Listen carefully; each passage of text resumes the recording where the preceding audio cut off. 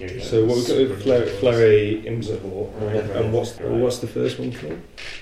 McFlurry. There's Marwyn Skell, Flurry Imzahor, and Shanley. Do we need a crib sheet?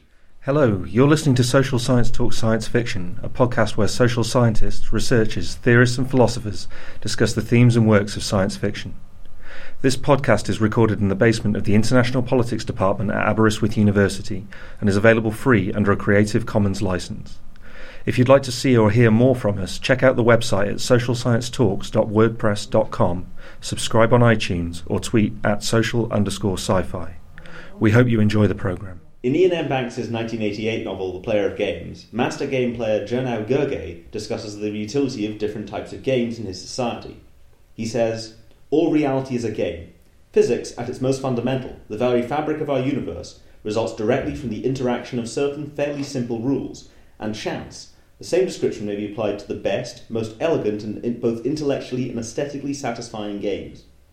By being unknowable, by resulting from events which, at the subatomic level, cannot be fully predicted, the future remains makeable and retains the possibility of change, the hope of coming to prevail, victory, to use an unfashionable word. In this, the future is a game. Time is one of the rules. Generally, all the best mechanistic games, those which can be played in any sense perfectly, such as chess, can be traced to civilizations lacking a realistic view of the universe, let alone the reality. They are also, I might add, invariably pre-machine sentient societies." Banks' novel explores the various sociological and metaphysical roles that games and game playing can take, as well as exploring two societies, the arguably utopian culture and the imperialist Azadian Empire. I'm Matthew Campbell, I'm a gunboat diplomat. Joining me this month, I'm Alex Hoseason. Of course I still love you. John Wood, so much for subtlety. Yvonne Rinkard, I always read the instructions. Okay, so John suggested this novel, actually. So I think it's the first time you've picked a book for us, isn't it? Well, I mean, it's only the second time in here, but I mean, as much as anything, I was really interested to see what your two devious minds would have to say about this, considering, three out of four of us are, pretty obsessive gamers, and it's a book about what we do all the time when we're not talking about politics. I wouldn't exclude Yvonne from that. She uses games for something useful. I'd like to point out that the three of us do it as a hobby. In that sense, we're close to Gergely, but Yvonne actually teaches using games. So. It takes all the fun out of it. No, in fact, it puts it in. Well, the teaching, not necessarily. No. Okay, so I guess the obvious thing to start for is that Jernau, when he discusses games or when he watches television programs about sentient glaciers, understands games as a metaphor, that they're not this mathematical system, we're playing through them in order to learn something about ourselves or about our society. Well, I think actually for him, there's two things going on. One is that, clearly, right, and that is the main kind of thematic thing of the novel. The other thing that he appreciates is the complexity. He appreciates them as systems. And so, he's clearly involved in some kind of academic endeavour whereby he writes commentaries and draws out these cultural things, but there's points in the novel at which he's also just amazed at the system. And this is paralleled by the ship who he consults with while he's playing the kind of major game of the book. Which also kind of just appreciates its kind of mechanistic quantities. And I think that's something that I, at least, would associate quite strongly with. I like those setups because it allows you to play in your head, which brings something into it, as opposed to a kind of purely procedural, you follow these steps kind of way of organising things. I've got nowhere to go from there. But I think maybe to push this further than that, there's certainly like an aesthetic value to playing games for him. Yeah. But I think as the book progresses and he somehow loses control of his game, right? I think there's almost a certain kind of eroticism to that, right? I think he's appreciating them in what he would probably call an animalistic way. increasingly the further it goes, right? I think that's certainly true. I mean, even from the start, his ability to beat Ye is the name of a character rather than an expression. His ability to beat Ye at games is juxtaposed with the fact that she will not sleep with him. As that this is his personal success, but she also represents his personal failure. And so I think that's in the book very early on. It certainly comes to the fore in his personality. Well, I think it's certainly the case in a very early game that he plays in the novel. He's attempting to go for... I mean, the games that he plays in general aren't described in depth, but he's attempting to go for some kind of great achievement, some great victory called a full web, which no one's ever done before. And while you can see the achievement he would get out of that is kind of primarily aesthetic in some way, he's achieved this great, effectively artistic work. He's manipulated this system in such a way as to achieve a full web. His main problem and his main disenchantment with life in the kind of hegemonic society called the culture is that there's no risk.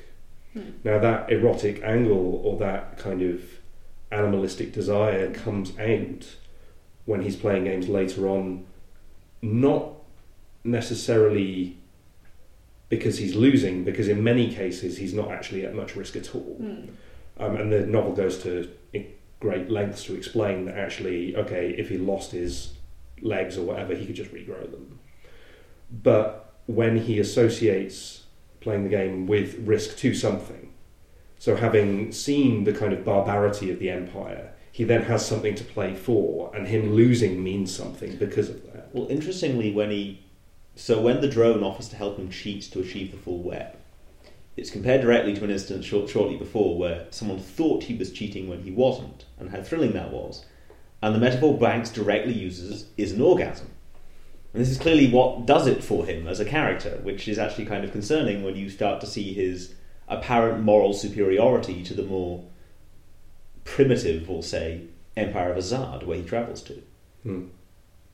I was quite fascinated by this idea that deterministic games were barbaric. I mean, as someone that plays quite a lot of board games, one of the kind of upward trends or kind of the dominant force in a lot of board gaming at the moment is precisely these kind of deterministic games, because after the Second World War there was a move away from wargaming, particularly in Europe, and so the kind of face of the family-friendly game, rather than these kind of indeterministic dice rolling type games, was a kind of effectively a maths puzzle. I mean, you could abstract it to the point where it is a maths puzzle. And so it's quite a nice reversal of that kind of cultural trend, if you like, in this novel. I mean, he's not responding directly to it, but it was quite interesting to see that parallel where he was able to say, well, actually, it's not that the only uncertainty around you is the people you're playing with, which is the case in these so-called Euro games, but that actually the fundamental level of existence itself is quite an uncertain.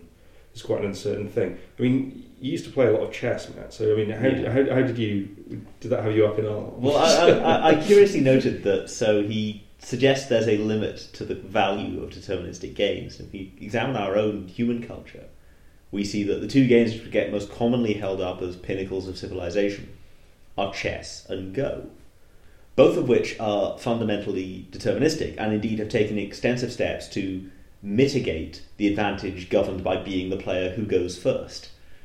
So really the only randomness in chess and Go is the luck of whether you start in a better position than your opponent, which you could argue actually reflects our culture and our world pretty well.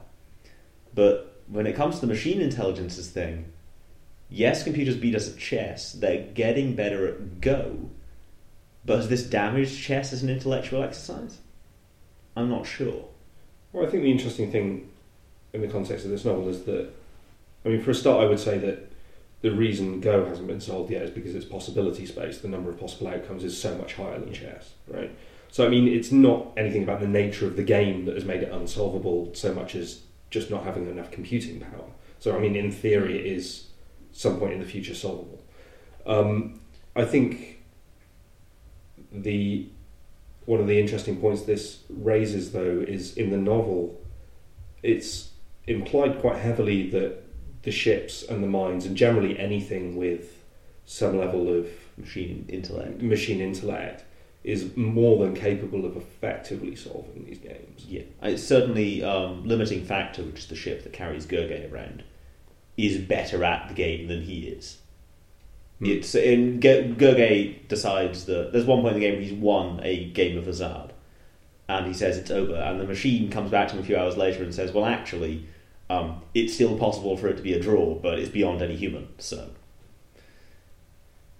yeah, I mean, it is interesting to think of it in that way, because I mean, the other thing, I mean, you know, as the plot of the novel makes clear, you know, Gurgay's not entirely free, right? I mean, his interactions and stuff are somewhat predestined by kind of the plottings of the contact section of the culture, which is the area of the organisation of the culture which is responsible for contact with alien races.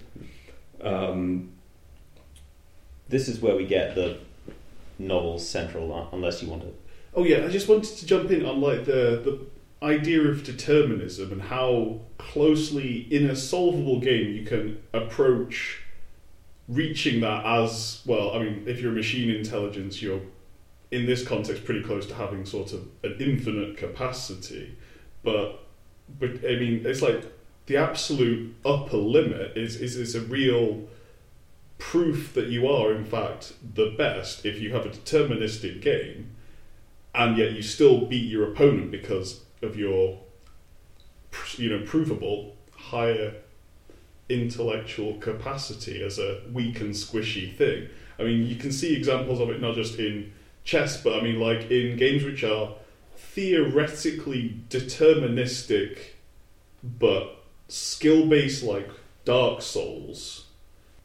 It is deterministic in each boss has, and each enemy has, a sequence of moves which it varies through, but there is an exact counter to each one, so it's your reaction times combined with recognition and skill level of practicing that as to how good you are at the game in competition gives you, compared to an awful lot of games in which sort of haven't had the popularity or impact of Dark Souls, given it its I think the fundamental longevity. difference there is that the games Gurgay plays and what we consider games in this sense don't account for things like reaction times. I mean, I guess chess takes place on a clock, so maybe it does a bit, but there's not a physical skill to it. Well, I mean, to coin a term, I think the distinction actually is where we might put, this is going to sound horribly pretentious, but where we might put the locus of uncertainty, right? You heard it here first, folks. Just made a word. But the fundamental thing is that in chess there is still uncertainty. The game itself is deterministic, but the uncertainty is the player set Because it's opposite. not been solved. Now, so actually solving chess would involve solving the other person as well, Well, I mean, as an incumbent part of that problem. so drafts is solved. yeah. There's you could there's a computer program that does it, or you could print out what to do in the event of any given move in the game of drafts. Then it doesn't matter what the person on the other side of the board does. The person who goes first will win. Chess is deterministic, but we haven't yet solved it. Partly because, well, by the time white takes a move and black takes a move, there's already 200 possible positions on the board. So solving it's a order of magnitude different, but it's still deterministic in that sense. Yeah, the game itself is, but the act of playing it isn't, in the sense that you don't know what move they've made until they've made. I mean, I think the point is solving the game is different from actually playing the game. In the sense that a lot of card games or kind of contemporary card games which have a kind of betrayer mechanic or withdrawal of information, or withholding of information, they're reliant on the fact that, okay, the game rules in a situation of, you know, certain forms of kind of the availability of information and so on make the game fairly simple, but they are reliant on involving people in deception and everything else as a way of making it less less obvious, more fun to play ultimately. So to spin that idea out a bit, the central arc of the novel involves the Empire of Azad, where they play a game called Azad, which is their word for machine, which is a horribly complicated combination of dice, magic gathering, and chess, it seems like. And Yvonne, you were talking about how that game reflects very deeply the social values of the society, because they use the game to determine rank in the church or the military, or indeed who becomes emperor. Yeah, it does. It does that, right? In that they use it in order to then determine social positions of the players on, I think, fairly regular basis. And that's exactly what I think Gerge kind of then in what he gets stuck in, right? This is how he enters that society, how he gets involved in it. But I think also there's a conversation that he's having with a woman who, and I think he's surprised by the fact that there is women playing this game at all, because this society, I think we should probably say, has 3 genders. There's male, female, and Apex. Apex. And the Apexes are traditionally the game players. And he's surprised by the information that females or males would even play that game. And then she's explaining that, well, yes, she is playing this game, but she's not allowed to attend, I think, the school where they learned to play this game in the first place. So she already has a disadvantage. And then I think it's probably interesting to point out that he doesn't remember her name. Her name, I don't remember her name, but she's called Daughter of Someone. That's her last name. Yeah. And then I think way later in the book, he's trying to figure out what happened to this woman, and all he can find out is that no woman made it beyond the first round. And I think that's really interesting, because it's playing exactly on these kind of social structures that both determine how the game is played, but also the game then goes back and continues to... It kind of recursively feeds circle, back yeah. into... She comments that the presence of a woman on your 10-player game board is so socially shameful that all the other Apices will just gang up on her to make sure she's the first player out. Therefore, the social shame creates the result of the game, which is based on where the society allegedly gets its own rules. We're given no origin for where this game comes from. Well, it's quite circular, right? I mean, it's made very clear once Gerge gets past the kind of 10-player version of the game that he has to put forward in advance his philosophy or his wages of some kind of normative content, right? So, he has to effectively define the ideology with which he is then going to play the game. And, of course, if the Apices are playing the game with what is heavily implied to be the ideology of the society from which they are, including that, taking account of their own social position, then of course women are going to get knocked out first time, because they're not going to have room in that doctrine for other female players of the game. So right from the beginning we have this really interesting interplay and kind of circular logic between the game and the society kind of recursively justifying each other. Well, I mean, Gerge comments that as an anarchist, he's always been assuming that when he plays Azad, no piece is more important than any other. I mean, that's like us imagining, well, in backgammon, a piece can be better placed than another, but it's not inherently more valuable than another piece on the board. I think the clearest example is when he plays the judge, and Banks writes that the judge plays passively initially, weighs up what's presented in front of him, and then takes very clear black or white decisions. The metaphor there is fairly obvious. Yeah, and that follows all the way through. I mean, the climax of the novel where he's playing the Emperor, the thing that Gerge is missing as he's getting hammered at the beginning of the game is that the Emperor is playing as the Empire, and more specifically as the Emperor of an empire. So he's playing in a very kind of pointed and ordered fashion, whereas Gerge is playing as the culture, which, while it's relatively little explained in the novel itself, we know from other novels that their design principles are basically redundancy, over-design, and so on. So, he's constantly got these fallback positions and everything else. So it's in understanding that from a kind of higher point of abstraction that he only just manages to kind of figure out what's going on, because he sees the mirror of himself in the way that he plays. And to me, that's one of the slight flaws in the novel, in that it's both implied that one of the reasons Gurgey keeps winning is that he doesn't import social biases into the game, and that he just plays the game as its rules present itself. Whereas all the Azadian players do, because they can't help but think of the clergy as important, or their officers as important, as compared to, say, the landscape. And then towards the end of the novel, we discover that no, the reason Gurgey's winning is because he's playing as the culture. And I don't necessarily think the culture is genuinely utopian. So I potentially see that as a bit of a tension, right? That he's allegedly both completely without bias, but plays as a culture. But he's without bias in terms of the game he's playing. Yeah, I mean, he's relatively speaking without bias because he's able to view the game as something that has no bearing on his social standing whatsoever. Right, so I mean, his appreciation of the rules comes from that, but that, I mean, he still has to play in a particular way. If he played as another, if he was from another empire, I mean, the actual moves he would make in the process of actually playing the game would still probably take on those attributes. Yeah?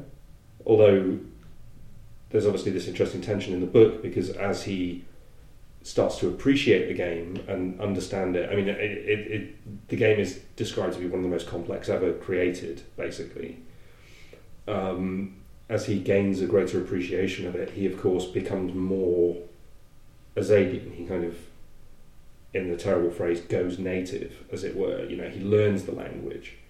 He gains an appreciation of what the Empire considered to be the finer things in life, and so on. And this is commented on by several characters who suggest that actually Gurgey is becoming more aggressive and everything else because he hasn't spent his time learning the culture language, which is a 12,000-year-old language which was designed to be non-hierarchical and non-judgmental, and so on and so on. And of course this culminates right at the end of the novel when the Emperor gets shot.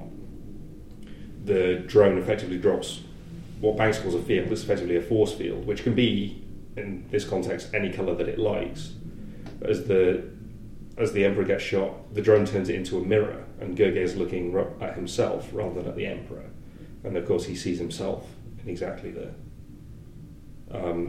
context which he's kind of set himself against at that point. And then he asks the drone, the shot that killed the Emperor, was it one the Emperor fired? Did it bounce off the shield, or did you shoot him? Which is Gurgey's way of asking, did the Empire destroy itself, or was I responsible for it? And the drone refuses to answer. I'm still stuck with this kind of whether he's biased or not, but I think that there might just be, because yes, of course he's biased because he's playing as the culture. Yeah. But I don't think whether the culture. I think playing as the culture is still a new thing in terms of playing a game in Azad. But you could argue that the lack of risk and lack of consequences which Gurgey faces for playing the game is representative of the culture's lack of real consequences for action. So could be that his bias is simultaneously that he's playing the game based on rules rather than preconceptions, but also that is exactly representative of the lack of rules and, well, not lack of rules, but lack of real meaning to existence in the culture, and lack of consequences. And the Emperor of Azad rightly chastises him for this. In that Gurgey believes they're playing a beautiful game. He compares it to a dance, they're both playing so perfectly. And the Emperor chastises him for quite rightly pointing out that how on earth could you think this is just a game? You know it means more to the Empire. Well, it means more to the Empire, but of course at that point, I mean, there's a further dimension to this, which is effectively the game is the culture's invasion of the Azadian Empire, and Gurgey doesn't know that at the time, of course, and the Emperor does. I mean, we've slipped slightly, I think, in saying that Gurgey's playing as the culture. Gurgey doesn't know this. He's playing for the culture.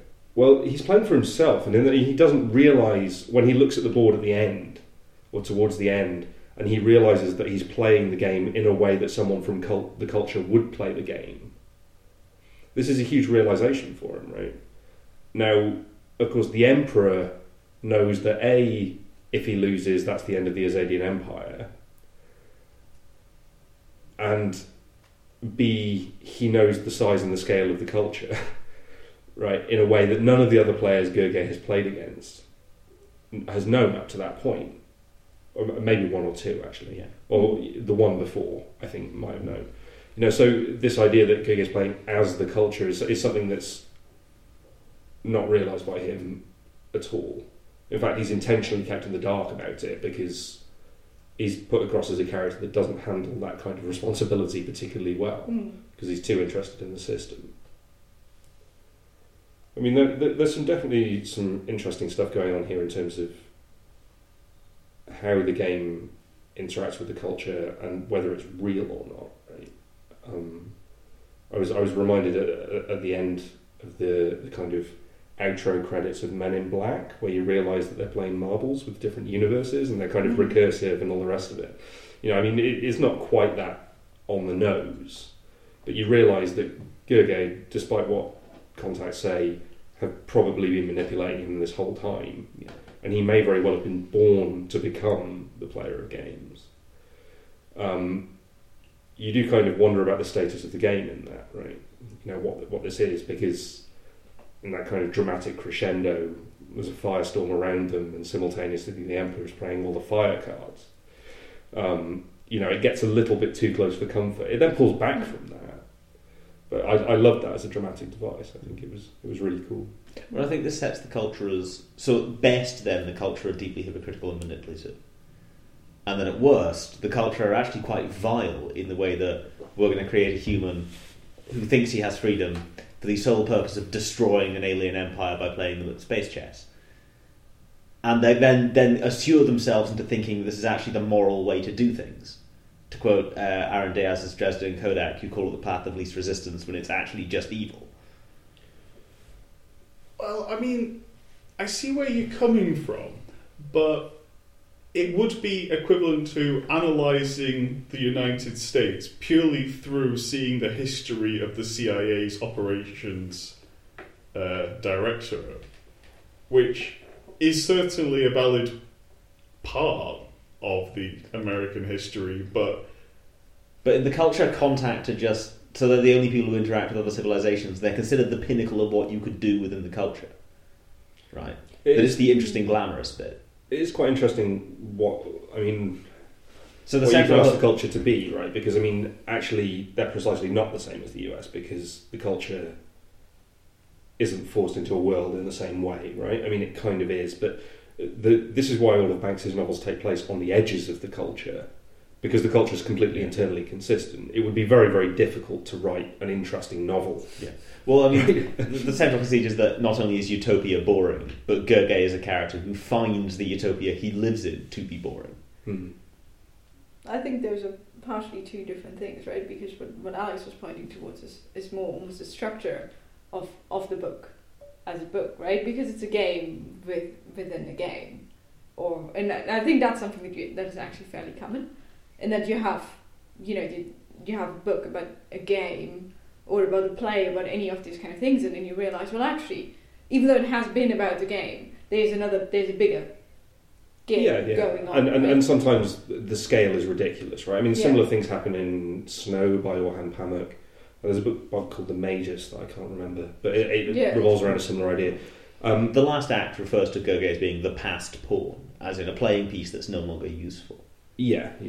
And you realise the scale at which this is taking place when you look at the numbers in the book, right? They talk about the GSVs, the kind of main ships of the culture. Yeah. And one is described as being small despite the fact that it's got 250 million people on it. Yeah.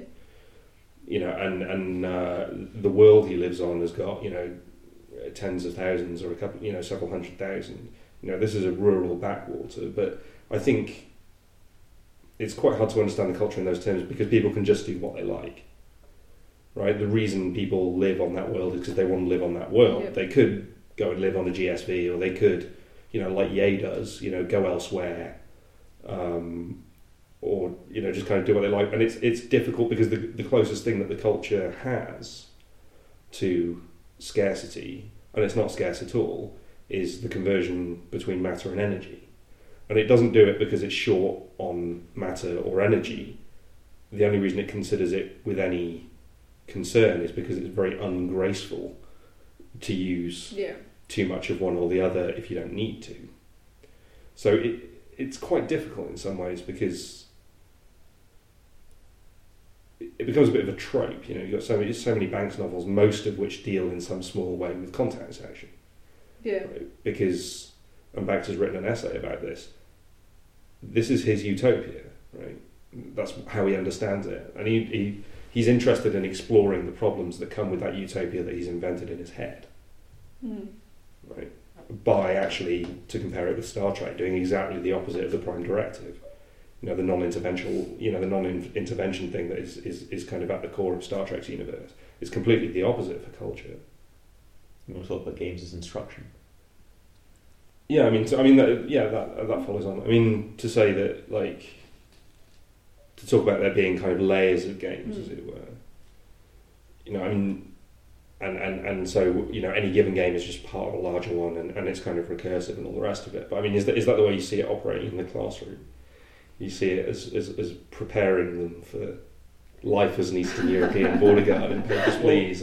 Not quite, no. I guess the more pointed question is, because you teach using, say, Papers, Please, is there anyone in that classroom who, when you sit them down to play Papers, Please, plays it purely as, okay, let's get this right and earn dollars? You should probably explain the game first. Yeah, so, the context is that I was teaching a seminar to master students, which was broadly speaking about kind of the political and social implication of borders and how one might think about borders. And this is a fairly common thing to do, so I decided, okay, I'm going to make them play a game. And the game is called Papers, Please. And it's a simulation in which you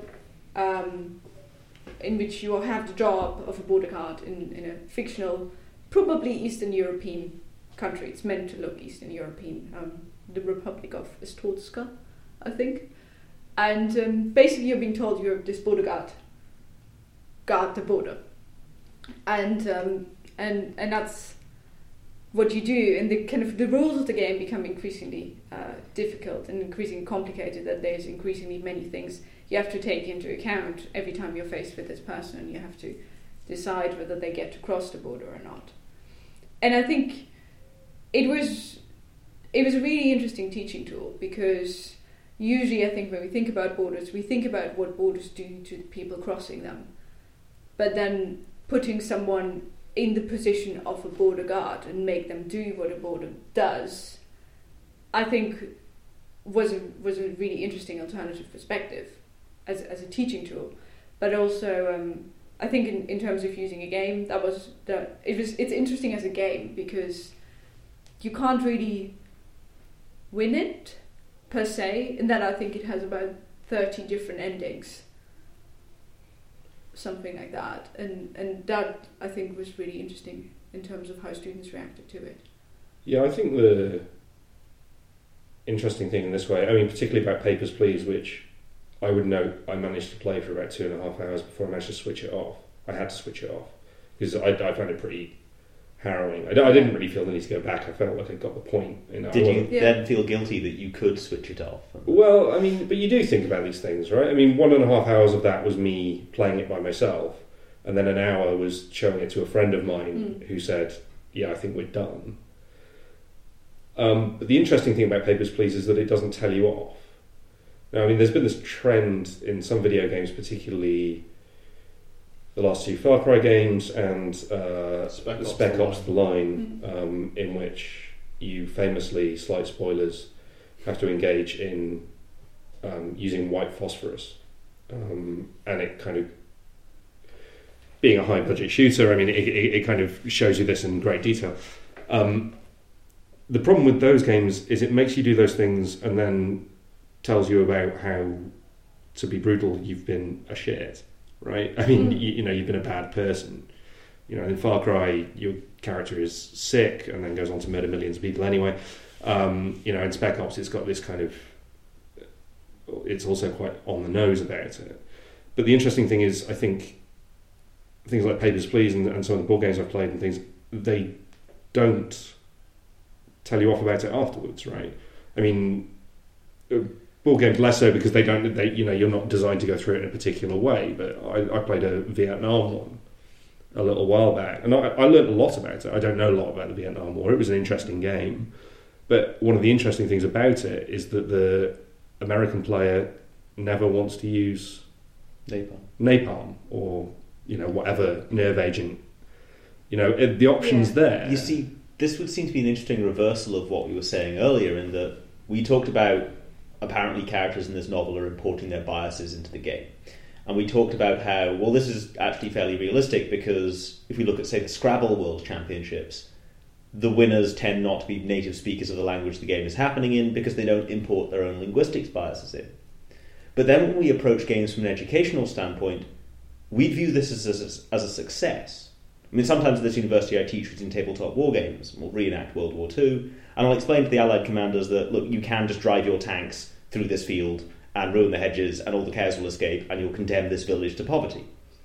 Now, that has no mechanical effect on the game, and yet the players usually avoid the cows because they want to do the right thing. The American player doesn't want to use napalm. We feel bad for doing certain things in Papers, Please. Far from being an importing of cultural biases into a mechanism, surely this is the point in playing these games. Yeah, I think the argument is that the game can be, or the game inevitably is, structured in a certain way. Right? I was listening to another podcast, fantastic podcast actually, called 3 Moves Ahead, which is about strategy games. Plug. Well, yeah, but they do some really interesting stuff, and at the moment they've got their Winter of Wargaming on, which is what they call their kind of winter season. And they were talking about Ancients Warfare, and they were saying, well, actually we know almost nothing about Ancients Warfare, so every game is a design hypothesis. It's a design hypothesis as to how Ancients Warfare worked. In particular, did leaders make a difference? So and so on. So those things, the argument is that those things can be baked into the way the game is designed. Now, the difference with the other games I mentioned earlier, like Spec Ops and Far Cry, is that the thing you did in the game you kind of had to do anyway because that's the way the game played. And then because it's cinematic and it shows you a cutscene which isn't actually part of the game, it's a video or whatever, then shows you something that makes you feel bad, like loads of dead bodies or whatever. But the interesting point is whether it's possible to design a game in such a way as to put across that information without making the person feel like they're just being slapped on the wrist for playing. Does that make sense? Well, there is the example of This War of Mine, which, I mean, is difficult to play because there are essentially no good choices, as you control a group of civilians in some Falklands civil war situation who essentially live in a house and have to go out at night to get supplies to survive. So if you don't eat for 3 days, you die. You have the possibility of becoming sick or people raiding your house at night, and if you don't get sufficient building materials or self-defense weapons, once again, people will get hurt and die in your house. But going out and raiding, you frequently, if not the majority of the time, you're not engaging with like the brave civilian against bad soldiers. You're engaging with other looters of this destroyed city who are in just as desperate straits as you. And you have to think about if you want the survival of getting better resources by actually fighting another civilian for these resources, and the fact that you are actually either severely hurting or killing somebody who has even brief characterization on screen that they're in just as bad a situation as you. So is your group more important than anybody else's group? Because the game still, I mean, I guess this is a fundamental limitation of the medium, but the game can only present you with the options they've written into the game, though, right? True.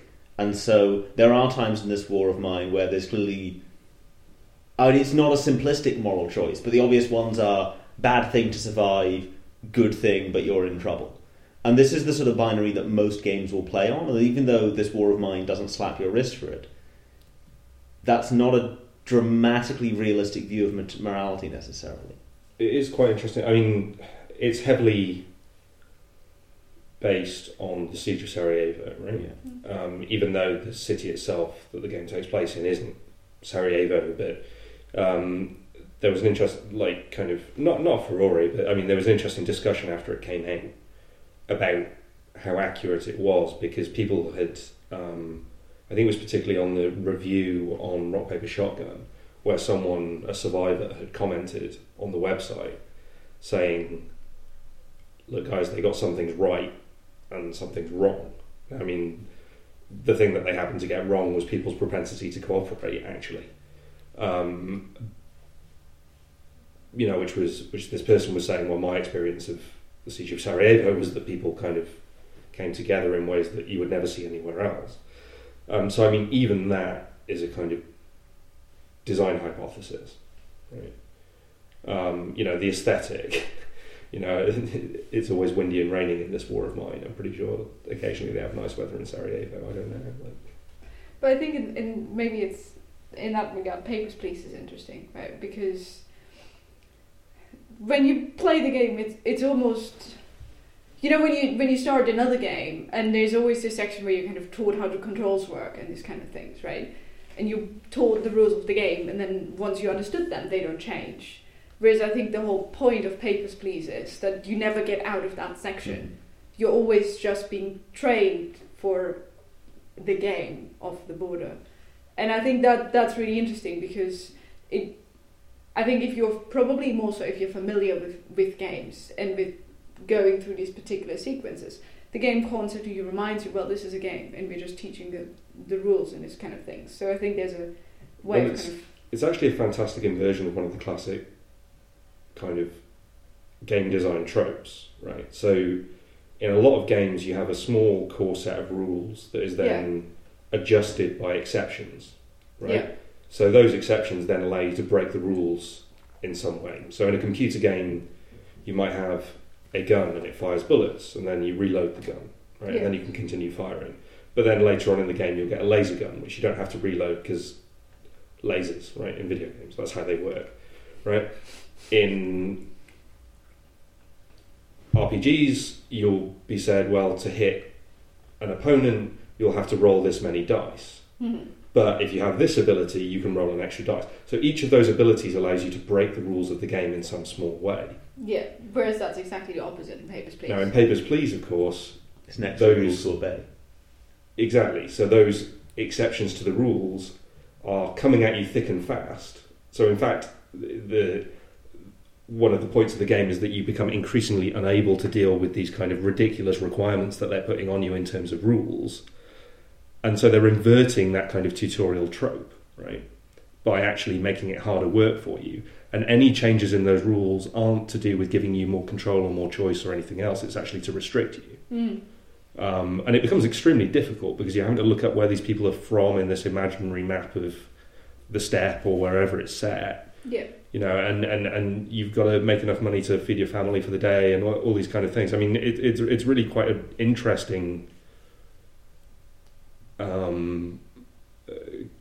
reversal of what that's about. There's a new one coming out soon. I'm not sure whether it's by the same guys, but it's about being a newspaper editor. Yeah. And the designer of Papers, Please came up with, was it called Junk Mail Simulator or something, which was about dealing with junk mail. But yeah, this guy's obviously fascinated by bureaucracy. But I think that's really interesting, because what the game does by virtue of doing this, even though it almost becomes impossible to follow all the rules, right? Yeah.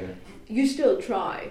And I think that's really interesting, because it does manage to put you in the position of a border guard, and I think that in that regard we almost go full circle in terms of what the impact of a game.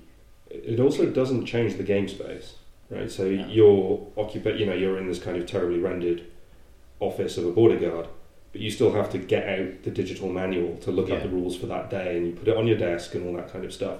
Whereas games that introduce new mechanics will quite often say, well, you can roll this extra dice. You have the extra dice in your hand, or they change something on the screen. The enemies are now red, not blue. So. There's a fundamental.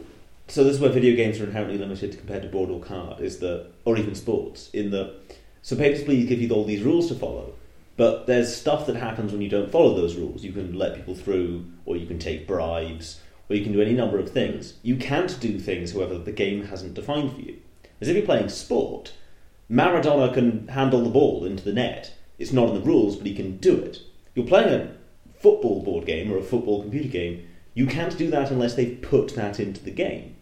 I think where a lot of board games differ is that, say, if you're playing Munchkin, which is a card game, there's no rules in the game for cheating at Munchkin, but you can do it. You can, put some cards in your pocket that are really useful, which you're not meant to do, and you can't do that in the computer game. I mean, actually, Munchkin you're encouraged to. Yeah, but that's interesting, because in Papers, Please, there are all these rules to follow, and then it gives you mechanics to break them. Whereas in a more live game, you could just cheat. What about modding? I don't know if you can mod Papers, Please specifically. You can mod basically, but I think that will be people mod board games. I mean, I think logically speaking, you'd actually be playing a different game, right? Yeah. I mean, you can't. I mean, actually, if you're playing chess and someone cheats and you continue playing, your list of moves and all the rest of it that would allow someone to follow the game would indicate that you haven't played a game of chess. Well, this is I forget which writer said that's the difference between rules and regulations, right? It's a regulation of chess that once you've touched the piece, you have to move it. You can play without that rule, and it's still chess. You can't, however, introduce an air rifle to knock pieces off the board, because then you've stopped playing chess. Right. So there are some rules which are fundamental to the experience. This is the difference between rugby and football. In philosophy, they're called constitutive and regulative rules. And so when you refuse to engage with... I mean, actually, you could use an air rifle in chess, because you could take a piece and then stand back 50 paces and then shoot it off the board, and you still play chess, right? But, knocking bits off at random, as in a shooting range, I mean, you are no longer playing chess. Yeah. So I'm not so sure... I mean, increasingly, of course, we're seeing computer games that are to do with fundamentally modifying what the game can and cannot do. In fact, that's what they are all about, which is quite an interesting thing. Scribblenauts, you drew your own character. Yeah, Scribblenauts, Minecraft, ugly. Invariably, invariably a large penis or whatever, and you can.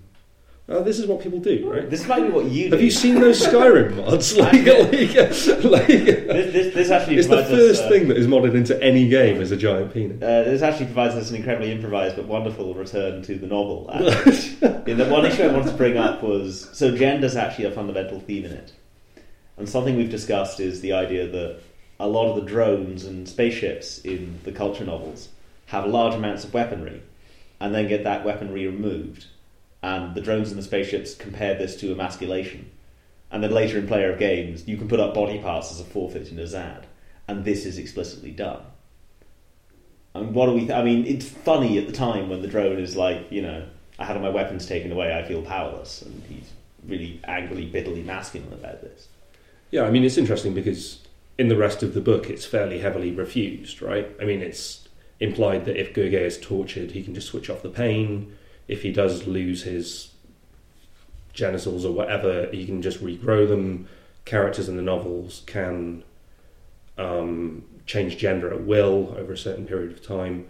In another book, it's interesting, the characters all have inbuilt glands, so they can effectively drug themselves and regulate their brain behaviour. And in another book, it's quite interesting because, in an essay about the culture, Banks writes about how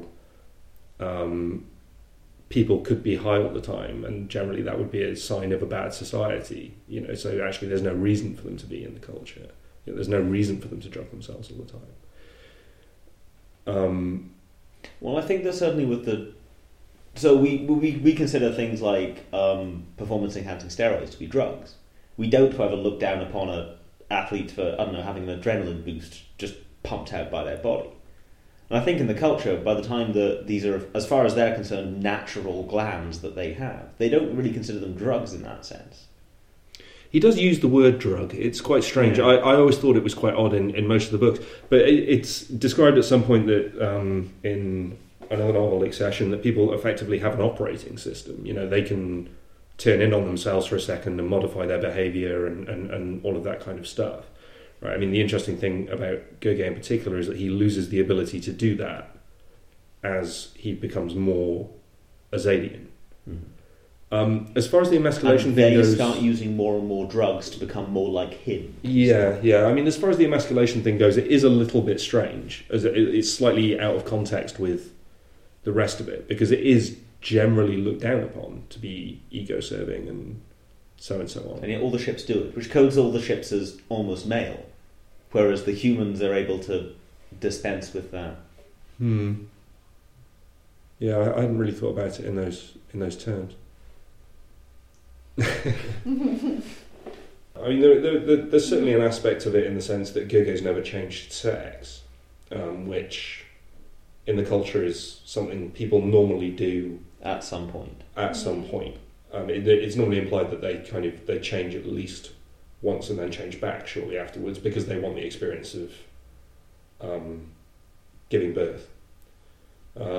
So it is quite interesting that there are some of those dynamics, but I kind of thought in the context of this book that was what would allow that kind of masculinized tendency is what would allow him to play the game the way he could. Yeah. Yeah, see, I was wondering whether it was possible to have a female protagonist for this book, and it wouldn't actually work. Well, certainly. Going back to that conversation that I was talking about earlier of Gurgay with the woman who tells him a woman can't play that game. And I think that was really interesting, because I thought that in terms of his own world, gender wouldn't play a role because they can change, but then in the context of the world he's moving into. Well, the book admits itself that it's limited by what pronouns it can use within its text, but while the Azadians view him as a weird alien, they certainly view him as male. Right? Yeah. I think, some of Banks's other novels have perhaps more fleshed out female characters. It's certainly worth noting that Ye, while Gurgay's off doing his thing, is designing worlds, right, and being an architect and all the rest of it. And I kind of saw that as setting up a kind of counterpoint. I mean, she's building, he's destroying. Yeah, and I think that, but I wouldn't necessarily see it in a binary way. That I would say that if you were to give him as much credit, and I'm not sure we can, but if you were to give him as much credit, it's just the chance of the narrative, right? This is Flareir Imsahor's narrative that he's chosen to tell about Gurgay, right? I mean, there could just as easily have been a different book about something completely different, and the culture novels in general take that attitude towards their characters. Accession has very few human characters in it at all. It mostly just deals with AI.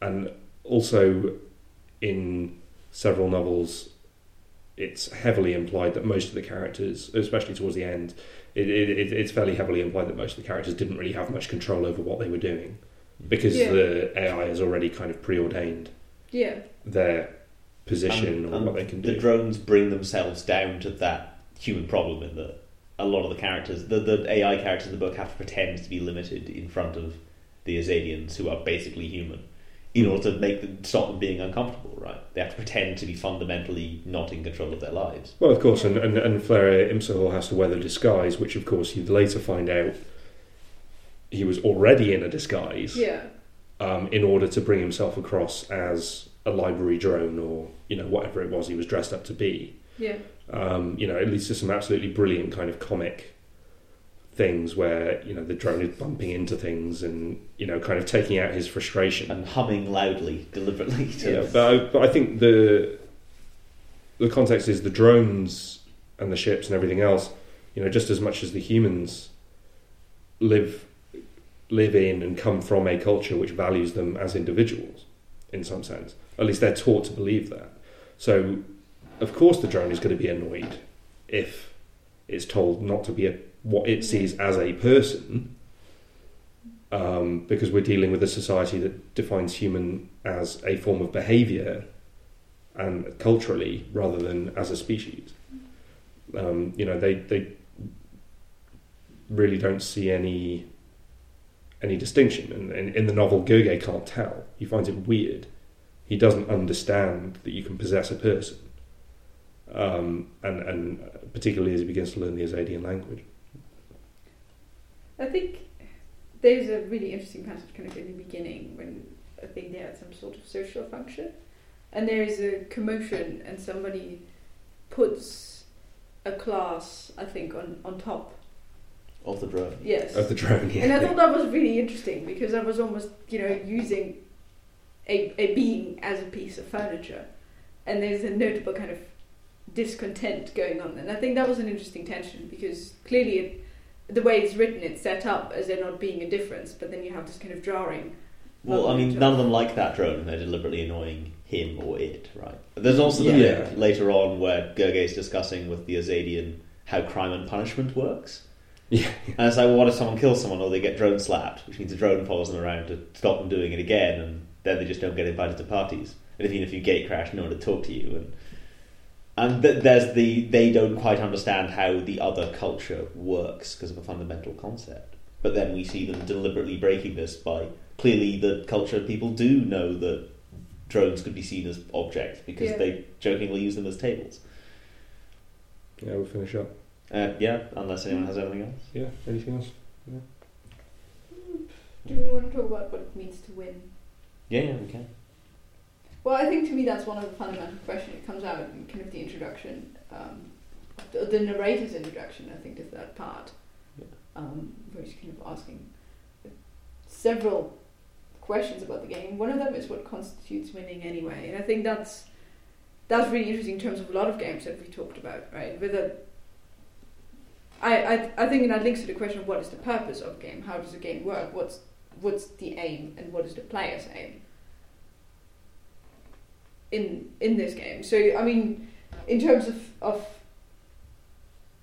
the book we're talking about, I think the purpose of it is partially reproduction of a particular social system and continuation, and within that you have winning. Mm-hmm. But I think those are two different things almost. Well, there's certainly players in the Azadian Empire that play for position. Yeah. Well, of course, but being an imperialist power, the Azadian Empire is capitalistic and imperialistic. They view existence as a we win, other people or things don't. Yeah, I mean, it does lead to some interesting questions, though, because when there's games that I play to win, right? Rocket League, right, is car football, so you play it to win, right? Yep. Flying car football, so it's awesome. But the point is, there's other games like Papers, Please, which I don't play to win. Now I uninstalled Papers, Please. I took it off my computer a while back, and I don't think I particularly feel the need to put it back on, despite the fact that I haven't beaten it. Yeah. Or I haven't experienced the full range of possibilities that it can offer because I had my experience with it. Yeah.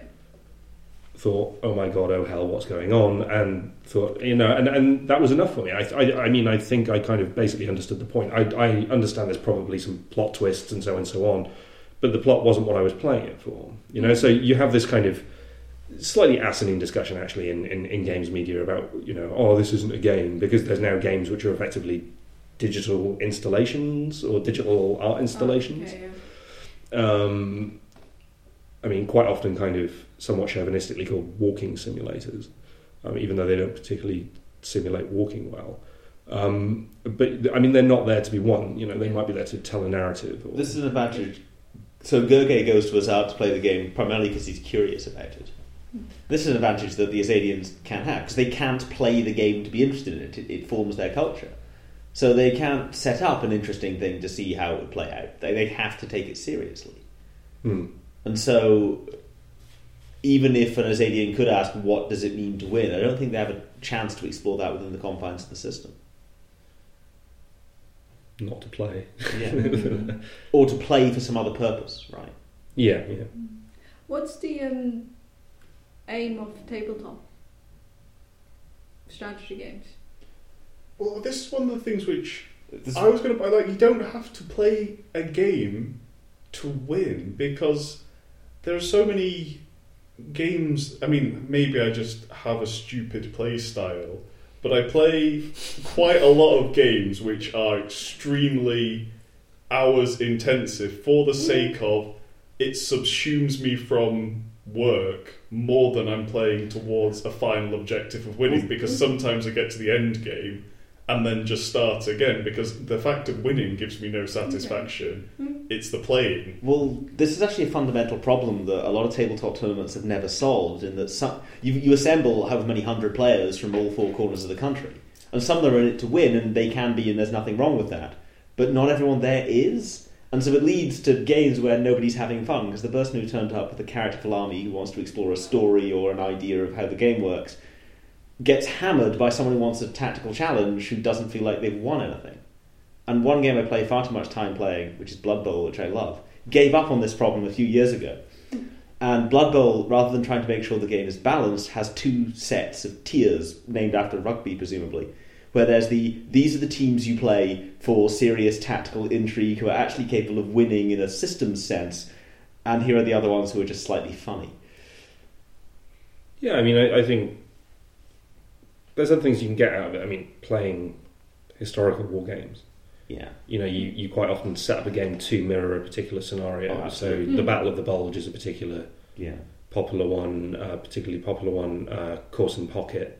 You know, all of these famous kind of historical situations. And I mean, invariably, the person who's going to win, whose side won the actual conflict. But I mean, the idea is to understand the dynamics of it. Yeah. Right. And so I'm quite happy, as far as those are concerned, I'm quite happy with the kind of, what you might call the kind of touching history aspect of it. Right? You know, I can play it, and to be honest, if I've got a free evening, you know, I don't mind it, you know, I'll do that, you know, or I'll read, or I'll play a computer game or whatever, you know, I don't really mind spending time reading rules, because I enjoy doing that. Even though I'm going to get hammered. I mean, the question then becomes, you know, did he get hammered as bad as Napoleon did, or do you know, or Kutuzov? But you know, whatever. I think that experience, in that kind of simulation sense, is somewhat different. The other thing, of course, is games that are just designed to allow you to enjoy your friends. Right? Pictionary is not about winning. Right? Cards Against Humanity, despite all the problems I have with it, is not about winning. It's there it's about enjoying your friends and giving them a framework in which, you know, with sufficient alcohol or whatever, you know, you can laugh along and have a good time. So I mean, that would be another take on it. But I don't think winning is the only objective. I mean, it's kind of. So where's the example of the game in which there is no victory condition? Because Pictionary and Cards Against Humanity both keep score. I think there's games in which would allow you to relate to the victory condition in a different way. So Crusader Kings or Europa Universalis, which are huge simulations of Western society at any, you know, particular points of history. Arguably, there's a high score in the prestige system, but it doesn't really work. So most people ignore it. You know, so they set their own objectives then. Oh, I want to colonize this, or I want to role play a certain kind of character. Yeah, and in that case, you're setting your own standards for what you want to get out of it. I suppose the fundamental example of the games that don't have victory conditions. So when Gary Gygax launched Dungeons and Dragons, one of the deeply confusing things was people read through the rulebook and said, well, okay, how do you win? Well, you don't. The game doesn't have win conditions. It's a story. Yeah. Well, it still has fail states. Yeah. But no victory state, I think, is the important thing. Yeah. That'd be interesting to talk about another time. We better be finishing up there. We've actually dragged on. Well, thanks very much for listening, and we'll see you next month. Yeah. Well, okay. We won't see you, but you know. All right. Good night. Night.